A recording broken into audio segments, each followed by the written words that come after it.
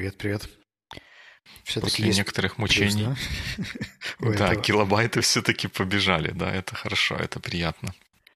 Ну, мне кажется, что мы с тобой всегда жаловались на то, что нам нужно время разговориться. Вот неработающий микрофон — это отличный повод. Для того, чтобы разговориться, да, для старта, так сказать. И поскольку мы сегодня еще и планируем поговорить про быстрые росты компаний, то вдвойне такие интересные истории на старте к этому подводят. Мы будем делать, как вот Ну, эти правильные подкастеры, что там ты, Дима Маленко. подожди, я последний выпусков 5 пытался это сделать, у меня не получалось. Только я бросил пытаться это делать, ты говоришь, что будем ли мы это делать. Мы можем это сделать. У нас в эфире 178-й выпуск подкаста by Weekly и его бессменные ведущие Вячеслав Рудницкий. И Дима Маленко. Супер. Найс. Ну, я вот честно думал, что наш подкаст обойдется без дискуссий про фоллоуап. Почему это фоллоуап? Это не фоллоуап. Не-не-не, все правильно. Я видел, ты написал такими большими буквами «камон», как можно допустить такую популистическую, наверное, тему в наш такой высокоинтеллектуальный подкаст, но нет. Там ни для кого не секрет, что сейчас бушует в мире пандемия вируса, нового коронавируса и вызванной им болезни COVID-19, и по этому поводу многие компании переходят на режим работы из дома. Ну, что естественно, и правильный, и разумный шаг в сложившихся условиях. И я не так давно слушал подкаст, опять же, моего любимого Бена Томпсона, где он встречался и обсуждал вот эту вот историю про то, что компании, которые работали в офисе, сейчас начинают работать удаленно. Он беседовал там с CEO компании Automatic, которая является разработчиком WordPress. И это компания, которая издавна, как бы с момента своего основания, работала как удаленная компания. Но они все равно собирали сотрудников там раз в году на какое-то существенное время собирали их вместе, чтобы там что-то обсудить, выработать какие-то планы и так далее. Но я не об этом. Я о том, что в этом интервью прозвучала мысль, которую когда-то мы уже в подкасте нашем затрагивали, когда удаленные команды обсуждали, что эффективная организация удаленной работы – это не перенос того, что делалось в офлайне, в онлайн, а это вот прям почти с нуля разработка такого подхода, который сразу построен на том, что все находятся удаленно, что мы не пытаемся понять, как нам проводить еженедельные стендапы или еще что-то, которое мы проводили в одной переговорке, как нам их проводить в онлайне. А вместо этого мы исходим из того, что у нас все работают удаленно, и как нам решить ту задачу, которую нам нужно решить, вместо того, чтобы попытаться повторить в онлайне какими-то инструментами то, что мы делаем в обычной переговорке. И мне кажется, что это очень и очень и очень правильная мысль. Да, но нет. Почему нет? Конструктивный, да, комментарий? Я, например, смотрю, у нас буквально час назад в офисе закончилась встреча по работе с Zoom для того, чтобы делать более-менее interactive classrooms. И Zoom, он в целом, я знаю всего 2 инструмента, которые позволяют еще так делать. Идея как раз в том, чтобы использовать максимальный engagement, который есть в офлайн занятиях, и перенести их в онлайн classroom. То есть не превращаться в вебинар. И мне кажется, что все равно базовые принципы проведения класса, они остаются такими же.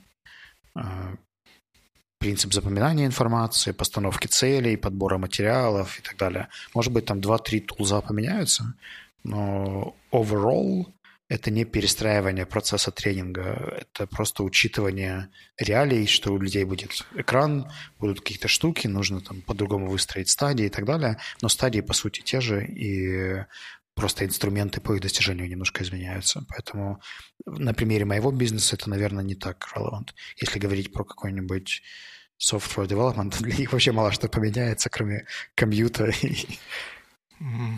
I see your point. Ну, наверное, вот та идея, которую я так кривовато выразил, и то, что пытался передать, ну, это то, что передавал вот SEO WordPress, я, к сожалению, не запомнил, как его зовут. Мне хорошо запоминаю титулы, ну, в смысле, не титулы, а позиции людей, а хуже, наверное, как-то запоминаю имена. Была в том, что нужно оттолкнуться от задачи, которую мы пытаемся решить. Вот, например, если вот на примере еженедельных вот этих вот митингов, они нередко используются для того, чтобы все были в курсе того, что происходит. Или даже вот эти daily стендапы, да, они для чего нужны? Для того, чтобы все были в курсе, что делают другие члены команды. И если мы эту задачу можем решить каким-то другим способом, который вообще не подразумевает собирание всех в одном месте, даже на одном звонке, то это и будет решение. И тогда нам митинга как такового совсем не нужно. И вот в WordPress, говорит, у них есть специальная внутренняя система блогов, где каждый сотрудник каждый божий день в конце дня пишет, от чего он сделал, ну, как бы такой вот daily отчет. И у них там традиция или элемент нормальной работы – это чтение вот этих вот блогов, чтобы понимать, что, как, куда движется. И все в такой ситуации. Тогда daily митинги не нужны, и даже зумом запариваться не нужно. Видишь, я как немножко... пример. Мне кажется, что все равно процесс репортинга же остался. То, что они отказались от инструмента daily meeting и использовали инструмент reporting в письменном виде в каком-нибудь блоге или чате, или I don't know, это все равно подбор адекватного инструмента для реализации той же функции, которая и была. То есть функционал-то не меняется. Поэтому тут просто, может быть, не до конца корректная формулировка, что не нужно переносить все в онлайн. Потому что функции ты все переносишь. То есть тебе нужно информировать, репортиться, общаться, делать какую-то физическую работу, нажимание клавиш и так далее. Все эти штуки, они все равно останутся. Ну, я вижу здесь разницу в том, что задачи не меняются. Нам задача как была, задача, чтобы все понимали, что происходит, так эта задача и остается. Меняются инструменты, действительно, но инструменты мы не переносим из одного мира в другой. Ведь даже если мы пишем вот эти клавиши, да, каждый из нас будет тратить на это время, но он будет тратить это время тогда, когда у него есть возможность. Нам не нужно подбирать время, чтобы все могли созвониться на один звонок. У кого-то это будет начало дня, у кого-то конец. То есть я вот в этом смысле, что задачи переносятся, а решения не обязательно переносятся. И инструменты тоже не обязательно переносятся.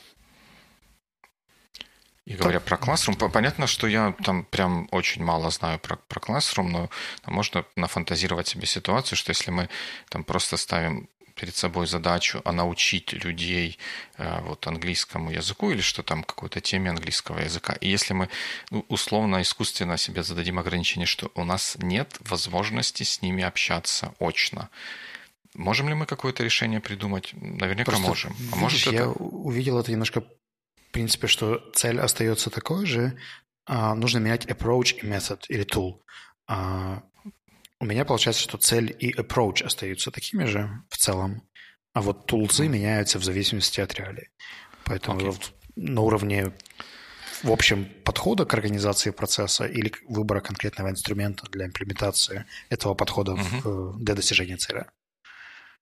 Окей, да. Тогда вот уточняя мой point, да, он про то, что поменять можно и нужно и approach, и tool. Я привел пример, потому что иногда approach тоже остается актуальным, неважно, онлайн или офлайн. Okay. Мы впервые за 170 выпусков договорились. Sweet. Okay. Это же здорово, да. Давай поговорим. Недаром мы это просидели. Сможем ли мы это перенести в топикс? Хорошо. Знатоки, внимание, вопрос. Я несколько раз сталкивался с... Я не знаю, можно ли это назвать стереотипом или предубеждением, но есть мнение, people say, что при достаточно значительном росте компании она очень часто не выдерживает и теряет либо какую-то уникальность, либо вообще качество начинает распадаться, процессы не успевают адаптироваться, люди не успевают интегрироваться, корп-культура отваливается. И вообще такой, знаешь, я когда слышу про фразу «быстрый рост», я слышу в ней очень много страха и неопределенности, и непонимания, каким образом это должно происходить, при том, что достаточно много компаний, с которыми я работаю, они растут динамичненько, да, и если это говорить про в аутсорсинг-бизнес, наверное, лучший метрик – это количество сотрудников. Если говорить про продукт, то это, наверное, масштабирование количества юзеров или допиливания каких-то новых, не знаю, историй, функций, проектов и так далее. Но насколько у тебя есть ощущение, что быстрый рост компании воспринимается как зло или как добро, либо ты в целом нейтрален к этому? Ну, я, забегая вперед, наверное, скажу, что я в целом к этому нейтрален, но мне было бы любопытно начать с того, чтобы определить, что такое быстрый рост. Вот если я был компанией из одного человека и нанял еще одного, мы за день выросли в 2 раза. Это же вау! Но это Я не думаю, так что страшно, наверное. быстрый рост имеется в виду переход на новые какие-то менеджмент-тулзы. Условно говоря, ты раньше работал там, без HR, просто на тимлидах, и тебе аккаунтант вел абсолютно все полиси, у тебя была команда в 30 человек, и тебе не нужен был там финансовый планинг, insurance, большой юридический отдел или еще какие-то истории. А тут, бамс, у тебя заходит 3 крупных контракта, и тебе нужно быстро донять еще столько же людей, сколько у тебя есть, только 2 раза так. То есть, условно, рост в 3 раза, плюс из-за этого меняется весь бэкэнд. То есть все менеджмент-процессы, там уже не хватает одного PM, а если много PM, то как они будут между собой координироваться. То есть нужно дорастить какой-то инструментарий сверху, которого раньше не было. Появляются новые технические проекты. Возможно, нужен, простите за упоминание, архитектор, который сможет там где-то помогать с хай-левельными технологическими решениями и помогать с пресейлом каких-то новых вещей. В общем, это все так начинает очень быстро, динамично развиваться, и бедные, ладно, бедные это, наверное, манипулятивное, но не очень сфокусированные топ-менеджеры не могут понять, какой процесс выстраивать первым, потому что нужно все болит, все трусится, везде не хватает внимания, ресурса, энергии и так далее. Я видел несколько компаний, которые вырастали, если говорить про software development, например, 100 до 300 в рамках года. И для них это была очень серьезная турбулентность, потому что там сотрудники ныли, что корп-культура уже не та, что мы стали машиной.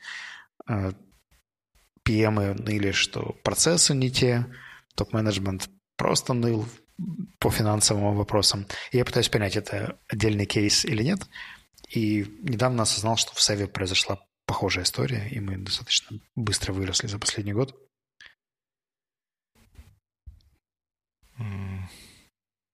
Окей. Давай попробуем это начать разматывать. Я как-то, да, ты таким вопросом поставил меня в положение старца из башни из слоновой кости, который будет сейчас вещать какую-то мудрость. Не знаю, получится ли это, но как бы я... Давай я сниму с тебя статус старца и спрошу, в какой призме мне интересно тебя послушать. Ты дело в том, что имеешь опыт работы как в маленьких стартапах, крупненьких стартапах, в энтерпрайзах, и по сути ты видишь отличия в тех же менеджмент-подходах. Единственное, что мне сейчас интересно, это насколько быстро можно совершить качественный переход из условно мелкого бизнеса в средний бизнес по размеру, по организации, по функциональному наполнению.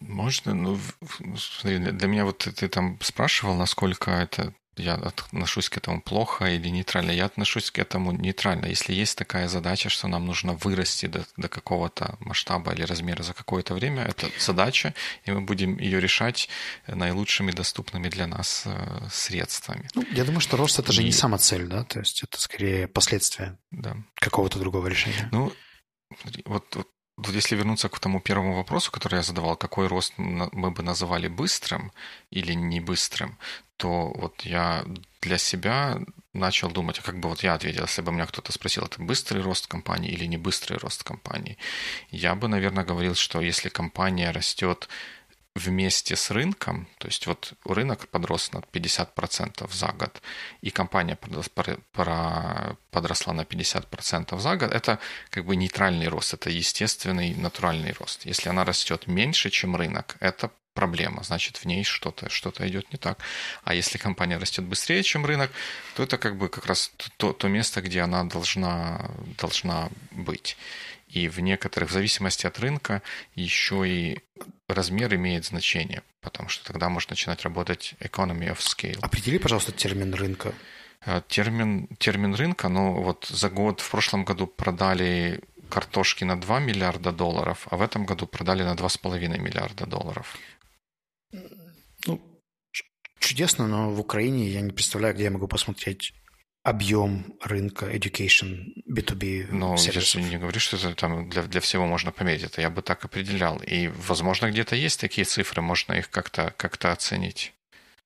Просто в украинских реалиях valid статистики про рост рынка как, в принципе, IT, как индустрии, так и уж тем более сабсервиса какого-то. То есть меня же даже интересует рынок корп английского вообще там в заводах, пароходах, банках и так далее. Я к ним очень мало соотношусь.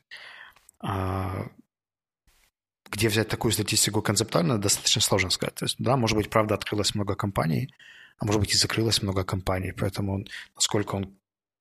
Ну, это такое абстрактное рассуждение. Вот что бы я называл абстрактно быстрым ростом, абстрактно медленным ростом, там, где это можно посмотреть. При этом, ну вот, возвращаясь к тому тезису, о котором я говорил, о моем нейтральном к этому отношении, любой рост, который мы себе ставим за задачу, это тот рост, который нам нужен. Неважно, какой он там быстрый, не быстрый. Вот это то, что мы хотим сделать, и дальше возникает вопрос, как нам обеспечить то, чтобы это работало. Давай мы еще раз откатимся назад, чтобы мы не добавляли сюда историю про то, что рост – это задача, рост – это последствия там, какого-то решения, транзишена и так далее. То есть не то, чтобы задача вырасти в 2,5 раза. Это не самоцель. Но давай попробуем на моем примере разобраться. Okay. У меня была corporate English команда в Днепре достаточно сильная, крупная, относительно слаженная. И за последний год ты знаешь Аню, которая согласилась присоединиться к Севе и построить нам такую же команду в Киеве. И получилось достаточно эффективно. То есть мы по размеру сравнялись за год с командой в Днепре. И давай возьмем примерные цифры. У нас там было 15-20 тичеров в Днепре. И мы поднялись до такой же цифры в Киеве. Но теперь у нас появилась задача менеджить процессы между двумя городами, чего раньше не было, поскольку раньше в Киеве был только я и какие-то отдельные воркшопы или ремоут-программы.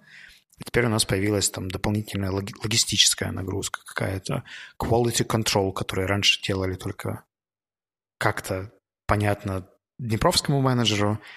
В Киеве начали делать немножко по-другому, и нужно синхронизировать двух людей, которые делают quality control. Education процесс, который раньше можно было всех собрать, закрыть в одной комнате и обучать, а теперь они все уже в разных городах, и нужно там, этот процесс строить так. Ну, условно говоря, открылся новый бранч, да, в котором появилась новая команда, и часть процессов перенеслись, часть процессов уже были в этой команде и сформировались как-то самостоятельно за эти полгода-год, и их нужно увязать между собой, плюс финансовые аспекты, плюс юридические аспекты, плюс целый ряд всяких штук. Я понимаю, что мы вот сейчас где-то на таком пределе прочности работаем, когда если бы мы выросли еще больше, условно говоря, там к нам бы зашло 2-3 новых крупных клиента, то, возможно, где-то нашего менеджерского потенциала было бы недостаточно. А учитывая, что и у меня, и у Леши это первый бизнес, то есть у нас не было возможности или опыта работать в чем-то более системном или большом, то как бы сразу заранее сказать, как это должно работать. Ну и, в принципе, Savvy такая, знаешь, бизнес-модель очень, мне кажется, не классическая. То есть количество B2B сервис-провайдеров в education и в IT не так уж и велико. Крупных системных, у которых десятки людей. Поэтому даже особо проконсультироваться или посмотреть негде. И вот я смотрю на то, каким образом, с какой скоростью нам нужно перестраивать все процессы с, казалось бы, хорошо работающей системы, которая была эффективна или казалась эффективной. И когда их нужно переносить на новую команду, интегрировать, то это очень турбулентно. Наверное. Ну, смотри, у меня мысли... Я хотел было вернуться к твоему рассказу про 3 новых клиентов, вот там в каком-то другом бизнесе, в первом рассказе. Но раз уж тут тоже появилась эта история, вот что мне видится в этом рассказе таким, ну не то чтобы проблематичным, а настораживающим, назовем это так. Вот когда ты говоришь про перестраивание процессов, которые происходят болезненно, вот мне кажется, что в этом может лежать один из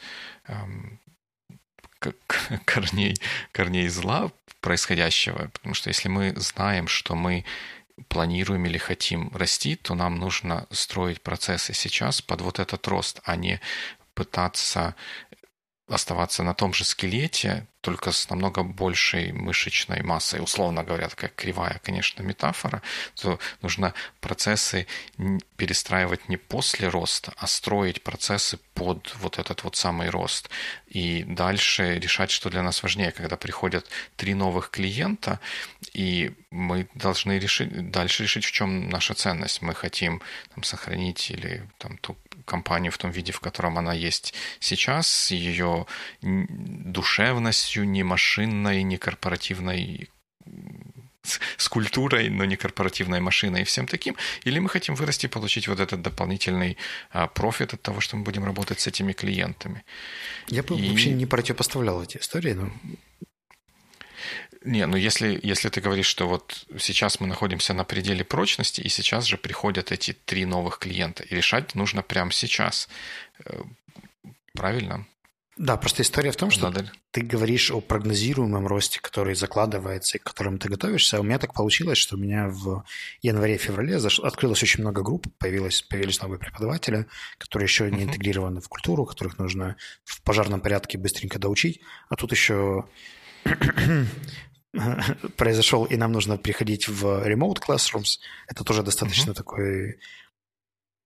Для нас был непрогнозируемый переход. Мы не ожидали, что нам нужно будет проводить столько онлайн-занятий, что нужно будет там, и быстренько доучить всех пользоваться Zoom, и докупить Zoom-аккаунтов, и сделать какие-то еще вещи. Ну, докупить аккаунты – это легкая история, а сделать, чтобы это было комфортно для большинства участников команды, чтобы у них было ощущение, что они могут это сделать и готовы, мне реально пары недель не хватило. То есть если бы у меня было еще несколько месяцев в запасе, и это был запланированный транзишн, о котором ты говоришь, то есть там, условно, да, мы переходим в remote classroom, или мы хотим, чтобы эта компетенция была, я бы подошел к этому процессу по-другому. А когда нам за неделю там 4 крупных клиента сказали, что мы закрываем офисы на карантин и переходим в ремонт, то к такой истории я был не готов. Да, но вот, например, у вас есть специальный человек, который отвечает за интеграцию вот этих вот новых людей, которые попадают, за онбординг этих новых людей? Концептуально есть именно за онбординг, но здесь получается, что нам нужно и этих онбордеров тоже доучить каким-то новым вещам, которые вдруг сейчас вскрылись резко, исходя из меняющейся ситуации. Ну, видишь, мы тут вернемся в ту ситуацию, когда там учить или не учить, там, я бы это, если бы я перед какой-то такой дилеммой стоял, я бы никого не учил, я бы с одним или с кем-то ответственным выработали бы подход, и все остальные просто этим подходом пользуются. Даже если они не понимают, как это должно работать, это не важно. Главное, чтобы это работало. Они потом поймут, и мы сможем потом это улучшить. Отправим всех, кому интересно об этом поговорить, в выпуске 175-176. Ну, мой point в том, что если мы видим, что у нас, вернее, как бы рост нужно планировать, да, и нужно там сейчас закладывать какие-то процессы или основы под то, что мы будем делать. Даже если, может быть, этот рост произойдет медленнее или быстрее, нам нужно к нему готовиться. Или если мы говорим, что это закрытая для нас дверь, то тогда да, тогда сколько можно об этом из не твоих думать. бизнес-экспириенсов занимались реальным планированием, подготовкой, превентивными процессами к росту? Ну, многие для тех, где рост это было неизбежный вектор движения на пути к той цели, к которой мы шли, там это везде планировалось. Потому что когда я, например, там первых каких-то девелоперов я интервьюирую лично, но дальше мне, и когда мне нужно будет их больше нанимать, нужно понимать, как я буду их дальше нанимать, учитывая, что с большей командой у меня будет все меньше времени для того, чтобы этим заниматься самому, и все больше потребностей в том, чтобы больше людей интервьюировать. Мне нужно придумывать, как это должно работать, как это масштабировать, как я буду масштабировать, когда придет время. Может быть, я дефектный, конечно, но я часть вещей могу предсказать, что мне будет нужно, а часть вскрывается по пути, о которой я даже не мог подумать. И я нахожу себя в ситуации, когда мне нужна помощь по рекрутменту, но она мне нужна уже сейчас в полном масштабе, а я за месяц до этого не начал себе готовить рекрутмент фрилансера, который будет делать прескрининг, сорсинг и так далее, чтобы я уже проводил только какие-то финальные части. Ну, видишь ли, наверное, тут разница между нами определенная проявляется. Я тоже далеко не могу сказать, что я такой весь вот старец в башне из слоновой кости и могу предсказать там все, что происходит. Просто когда происходит что-то, что я не предсказал, не предвидел, скажем так, и к чему не подготовился, то я взвешиваю те приоритеты, которые есть на текущий момент, и, взглянув на них, отодвигаю какие-то другие задачи, которые не нужны. Если я вижу, что мы сейчас там не справляемся, я не знаю, нам нужно масштабировать какой-то бэкэнд, мы сейчас с этим не справляемся, и нам нужно и людей нанимать, и там еще что-то делать. И это сейчас самая важная для нас задача. Мы берем тег-лида фронтенд команды, который тоже умный дядька, и даем ему часть задач, которые ему не свойственны, но они важны для компании, и он начинает их решать. Смотри, вот мы сейчас приблизились к корню проблемы, которая, мне кажется, есть в этом процессе. Очень часто, по моему опыту, количество таких непрогнозируемых задач достаточно велико. То есть, условно говоря, мы предсказали, что там 2 процесса нужно будет выстроить, а нужно выстроить 7 процессов. И в какой-то момент начинается такое паническое перекладывание, кто будет чем заниматься. И самое пугающая история то, что вот эти временные решения, они потом закладывают будущую структуру компании во многом. То есть тот, кто создавал этот процесс, на кого он там вдруг выпал, да, потому что приоритеты легли так, что это нужно было делать делать вот этому человеку, и не было в этот момент более скиллового или подходящего, то он задает он строит весь workflow под процесс, исходя из того опыта, понимания, представления, которое есть. И на него потом нанизываются все вот эти вот приходящие новые сотрудники. Условно говоря, когда мой тимлид построит систему онбординга, да, которая потом масштабируется на всю компанию, но он ее строил, потому что это было срочно, вот в момент, когда нам нужно было срочно онбордить 15 человек, а потом эта штука бамс и зафасилисировалась уже как рабочий процесс, и при наращивании объемов, может быть не до конца эффективной, может не интегрироваться во всю команду так нужно, как нужно и так далее. Наверное, разница, я, может быть, где-то не совсем точно выразился, а может быть, я вообще это так не затронул, как само собой для меня разумеющееся, что вот как-то на примере, когда нужно срочно заонбордить 15 человек, и мы выделяем человека, поручаем ему справиться с вот этой задачей. Его задача – это заонбордить 15 человек. Он не занимается построением системы на будущее, ничего такого. Его задача сугубо тактическая – заонбордить 15 человек. Он ее решает, и потом мы с ним или с кем-то другим, когда пожар потушен, мы начинаем строить дальше то, что нужно для компании. Аналогия здесь может быть такая, что мы… Если пожар потушен. Если это в какой-то момент не превращает в необходимость онбордить 15 человек каждый месяц, и этот человек не остается на этом процессе надолго, а через 1,5 года находит себя в роли человека, ответственного за онбординг-процесс, который пытается кристаллизовать из того, что он делал тактическими какими-то шагами, уже процесс, потому что уже все так работает. Тут у меня ответов есть 2, что если у нас пожар, то надо тушить пожар, а не чинить пожарную сигнализацию. Когда пожар потушен, мы потом будем сигнализацию чинить. Но это такая метафорическая история. Здесь вот с этим человеком, который супер онбордит, если он заонбордил сейчас… Супер, 15... Так сложилось. Если он заонбордил 15, потом еще 15, еще 15, и еще 15, и все это сделал успешно, я снимаю шляпу перед этим джентльменом. Он сделал то, что нужно твоей компании. С системой, не с системой, он заонбордил нужное тебе количество людей. Ну, И может... one step, на тот... То, что это могла быть леди.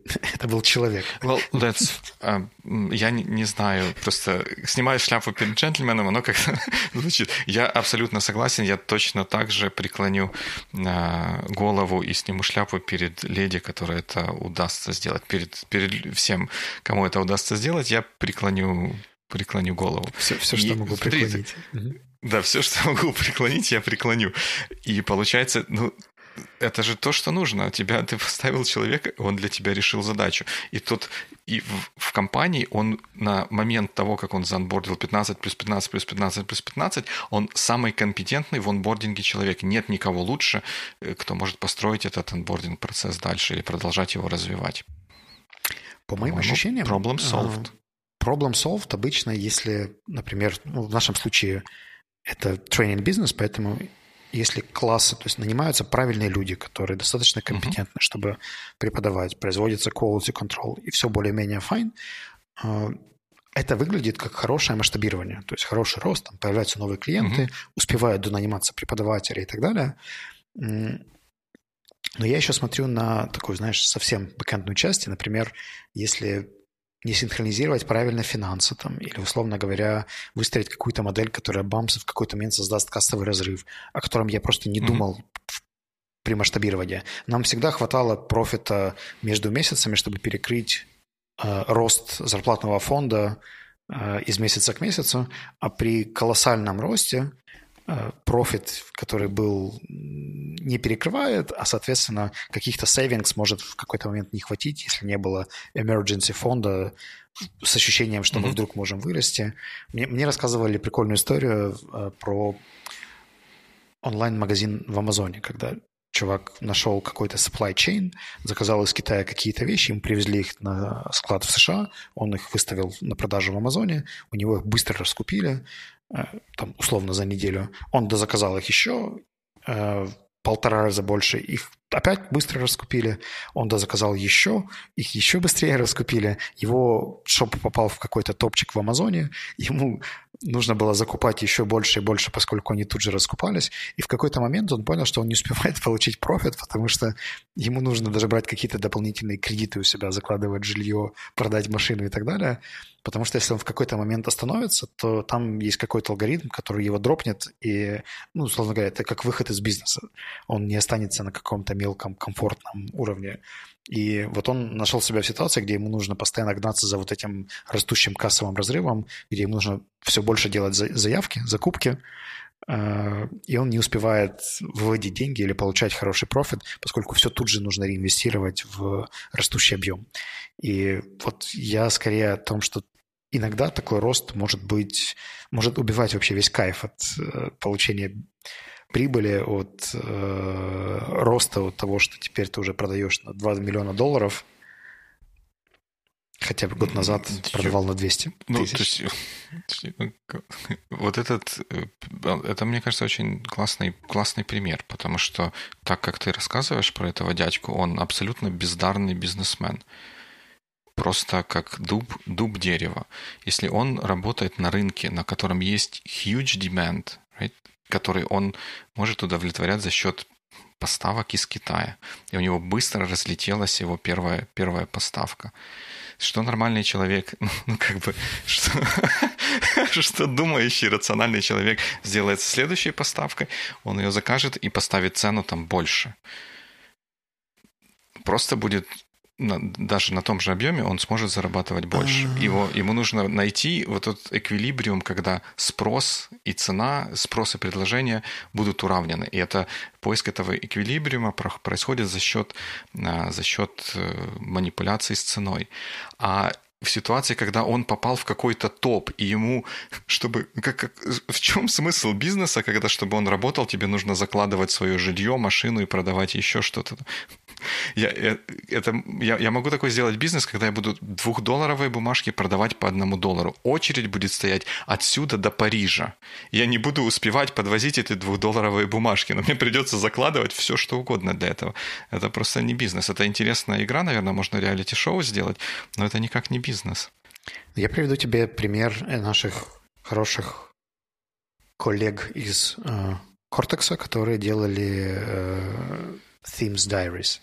У них же очень подобная история. То есть для того, чтобы заказать там, 10 тысяч этих дневников, им нужно сделать какой-то депозит, да, и заказывая вторую партию, это, по сути, все равно гэмблинг с тем, там, первый у них раскупили там, за 2 дня, вторые раскупили за неделю. Предполагать, что третьи, если их еще купить больше, да, тоже раскупят, это каждый раз определенное предположение, да, насколько это будет востребовано, насколько люди будут это быстро покупать, насколько качество совпаст. Там очень много факторов. И, условно говоря, сразу быстро вырастить такой проект dangerous, потому что ты можешь купить слишком много, либо они могут прийти ненужного качества, и это больше не повторится, не масштабируется, не произойдет. То есть вот на этом примере можно посмотреть на риски крупного быстрого роста или сразу выращивания партии там, в условные 10 раз. Окей, ну не обязательно выращивать партии каждый раз в 10 раз. Тут проблема, они могут каждый раз заказывать маленькую партию, распродавать ее за 2 дня, и проблема, которую они имеют в этом случае, что у них есть упущенная выгода. Да? Если бы они заказали больше, они могли бы продать больше. Только и в этом проблема. Если маленькая партия, распроданная за 2 дня, окупает себя, то в чем проблема? Нет тогда никакой проблемы. Вот они как раз и балансируют на вот этой упущенной выгоде, с пониманием того, что у них есть повышенный спрос сейчас, который не измеряется никакими инструментами, и нет гарантий, что этот спрос останется через полгода, когда к ним придет следующая handcrafted партия. И вторая история, которая, мне кажется, для них интересная, это то, что у них каждый раз процесс, он такой самособираемый. То есть они там подбирают бумагу, исполнителя, каверы, какие-то еще истории. Я так понимаю, что в Cortex они еще заморочились тем, чтобы внести какие-то изменения в саму...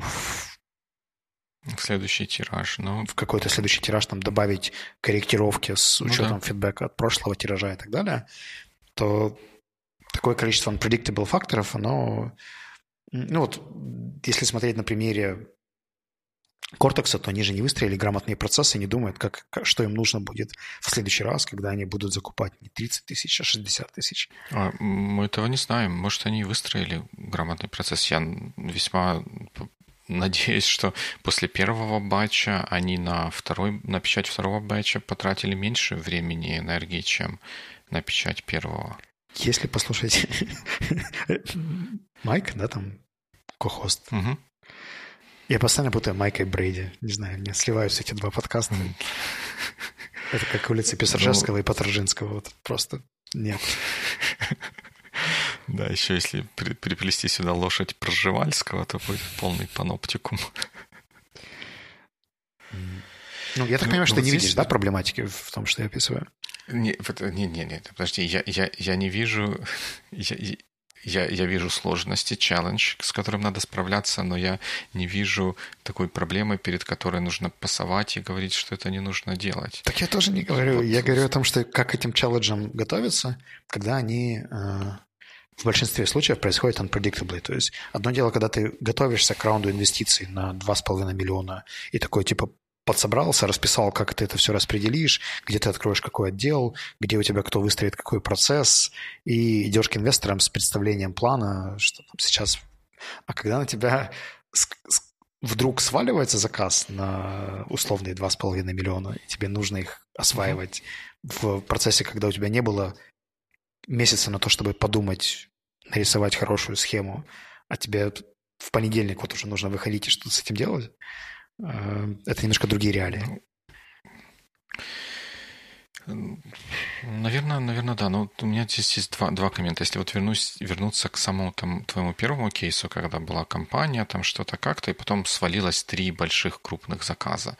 Вот I don't buy the idea, свалилось 3 больших крупных заказа. Они на ровном месте они свалиться не могли. То есть перед этим была какая-то деятельность, да, там люди что-то делали для того, чтобы эти заказы получить, предположительно.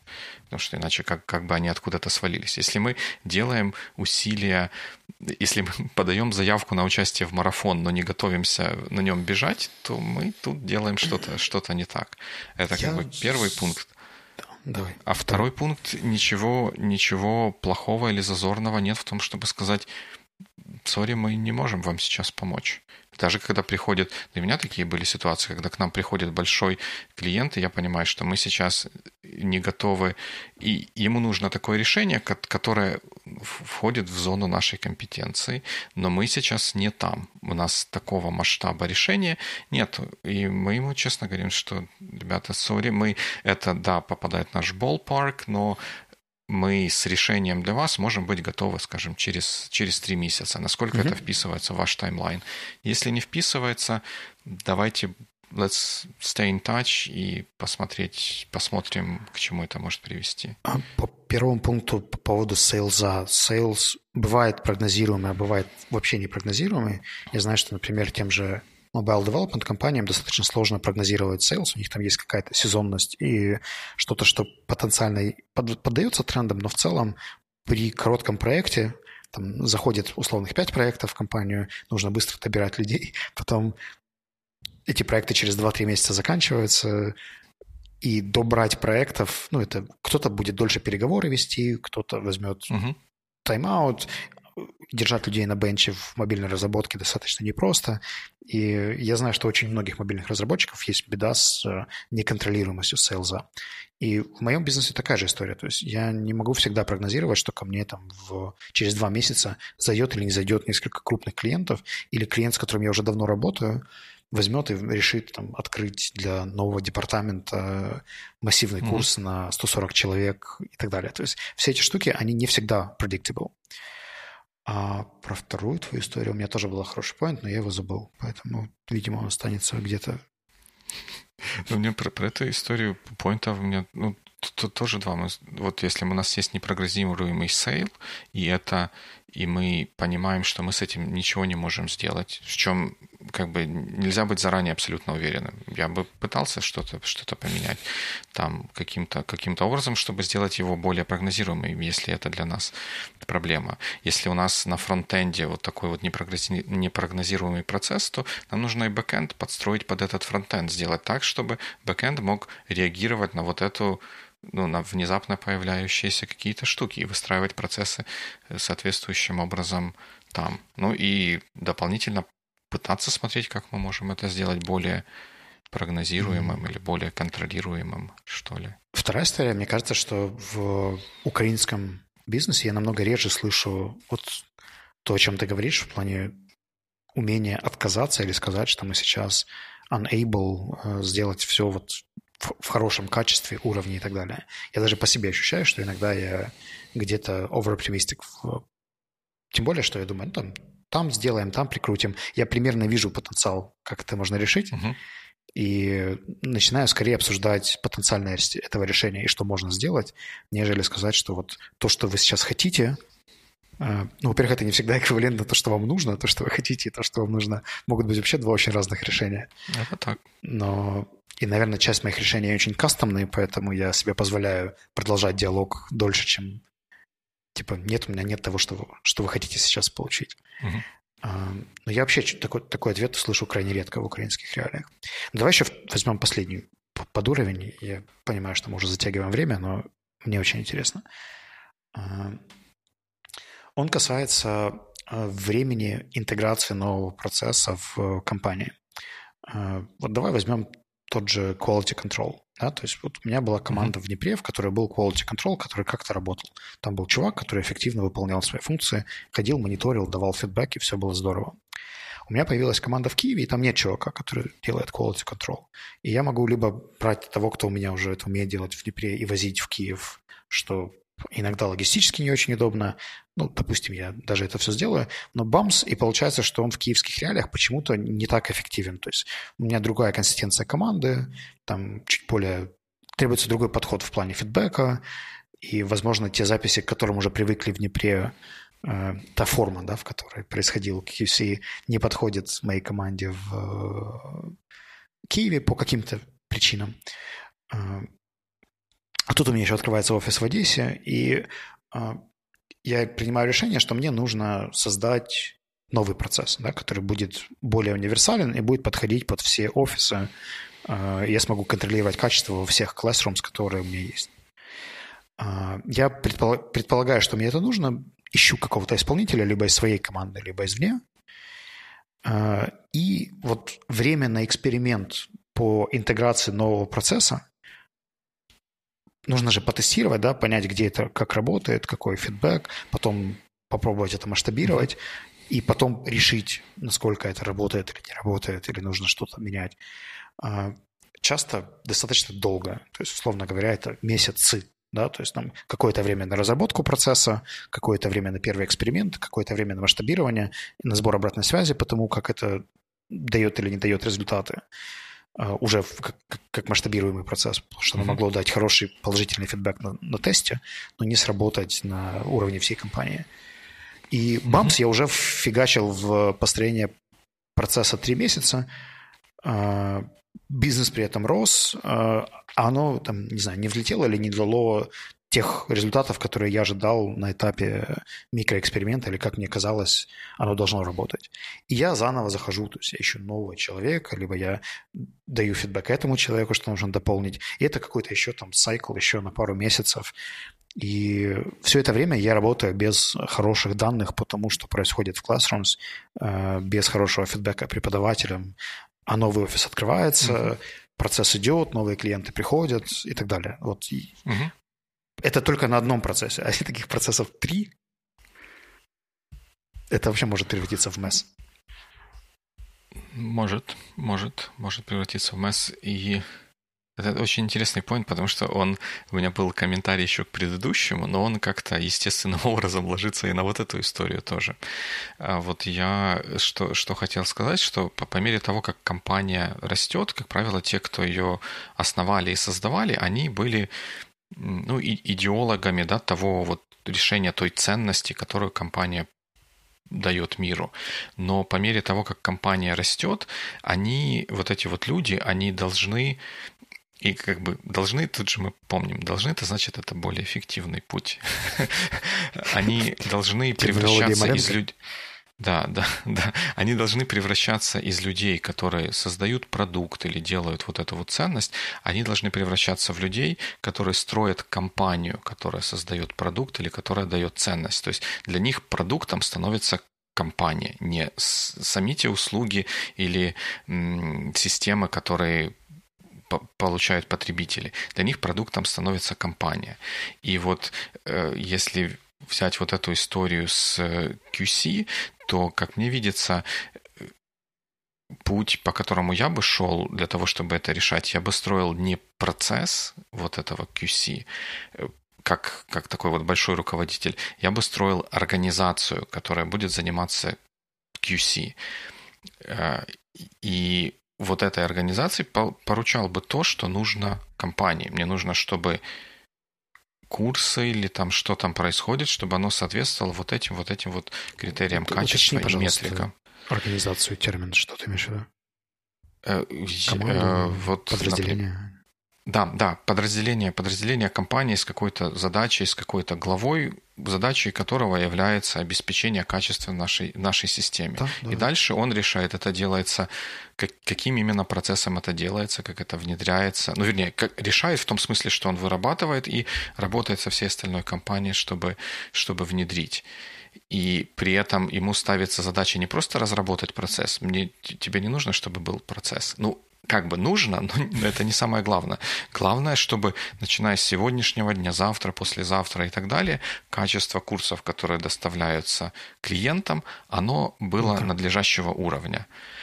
И дальше это можно сделать при помощи процесса, но даже если без процесса будет надлежащее качество, это уже будет хорошо. Просто с процессом этого качества можно будет добиваться проще и веселее. В конце концов. Это спорная последняя история по поводу качества без процесса контроля. Ты просто не узнаешь, на каком на уровне оно, может быть, и будет там. Это будет гипотеза, а не факт. Это может быть ad-hoc процесс, да. Вот этот руководитель отдела QC может в ручном режиме это как-то разруливать. Он может мотаться, как электровеник между теми 3 городами, но при этом качество будет надлежащим, без... Это будет процесс, но процесс будет такой кривой, косой. Давай вернемся к твоей истории с организацией. Я понимаю, что это очень абстрактно и в вакууме, но тебе кажется, это эффективно, когда эта организация собирается из сотрудников, которые уже знают контекст компании, или вокруг какого-то внешнего эксперта, который должен это построить как что-то новое? Именно если собирать такой департамент, да, то...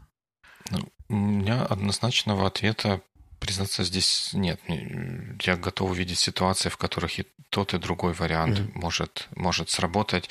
И при прочих равных в среднем я бы отдал предпочтение. Ну, не то чтобы отдал предпочтение, я бы первым рассмотрел вариант, как это построить из внутреннего, ну, изнутри, да, это даст возможность кому-то вырасти, если он действительно готов к этому.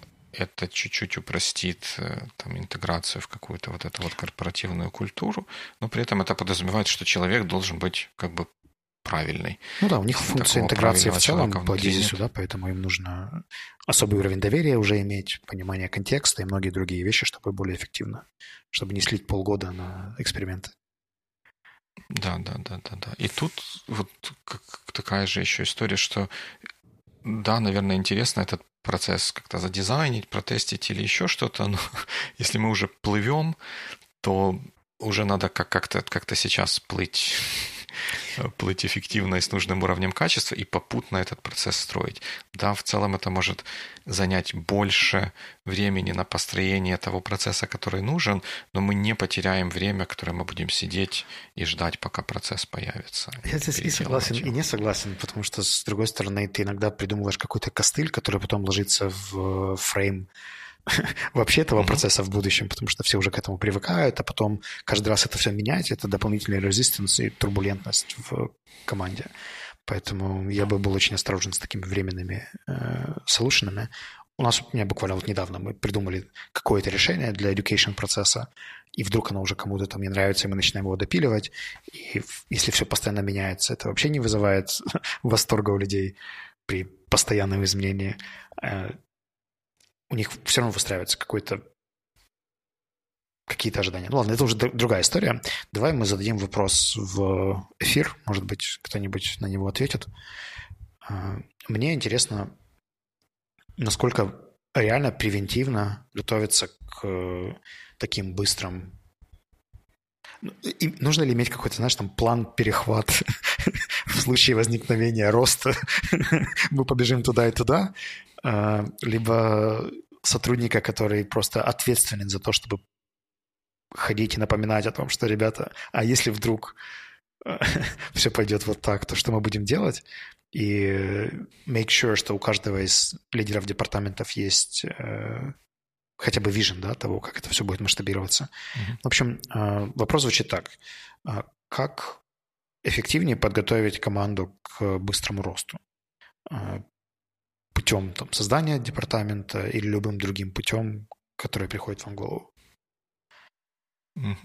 Да, я бы чуть-чуть расширил этот вопрос. Если вдруг у вас уже был такой опыт, как у руководителя какого-то, который либо свою компанию так проводил через этапы активного роста, либо команду, либо департамент какой-то проводил через этапы активного роста, расскажите. Мне даже будет интересно, если это будет кейс со стороны сотрудника, который сам был в команде, которая... Да, это вот точно. Это вот третье, что я хотел сказать. Или если вы были сотрудником в компании или в команде, или в департаменте, который проходил через бурный рост, то да, расскажите, как это было, что работало, что не работало, и как вы думаете, все еще почему? Питаем иллюзии, что кто-то напишет нам в дискассе на сайте, или уже забили на это? Ну, мы иллюзии питанием живут, поэтому мы питаем. Но написать можно в Фейсбуке под анонсом этого эпизода, можно прийти к нам в Biweekly чатик и там подискутировать. Наверное, это лучшее место на сегодняшний день. Давай тогда по полочкам. Если человек к нам присоединился относительно недавно, то в Фейсбуке анонсы — это страница Димы Маленко личная обычно, либо они же репостятся в Facebook-страничку Sonar One. Sonar One. Чатик — так это точно. Telegram, и ссылка будет в notes к этому эпизоду, но в целом он называется Bi-Weekly Chat. А Discuss можно его найти. Это сайт sonar.one, и там в подкасте Bi-Weekly есть эпизод номер 178, где есть Discuss-секция, форум внизу, где тоже можно ответить на этот вопрос. Да, точно так. Это исчерпывающий список того, как можно с нами взаимодействовать. И мы будем очень рады вашим ответам, историям и мыслям вообще про то, куда расти, как и почему, и как сделать, чтобы не оказаться как-то в роли Алисы в «Стране чудес», которая немножко выросла из домика, в котором она оказалась, поев каких-то волшебных грибов. Ну, или всегда можно просто позвонить Диме по номеру 066 780. Это было неожиданно, да. Позвонить Диме можно, но он, скорее всего, не ответит на звонок с незнакомого номера. Good week.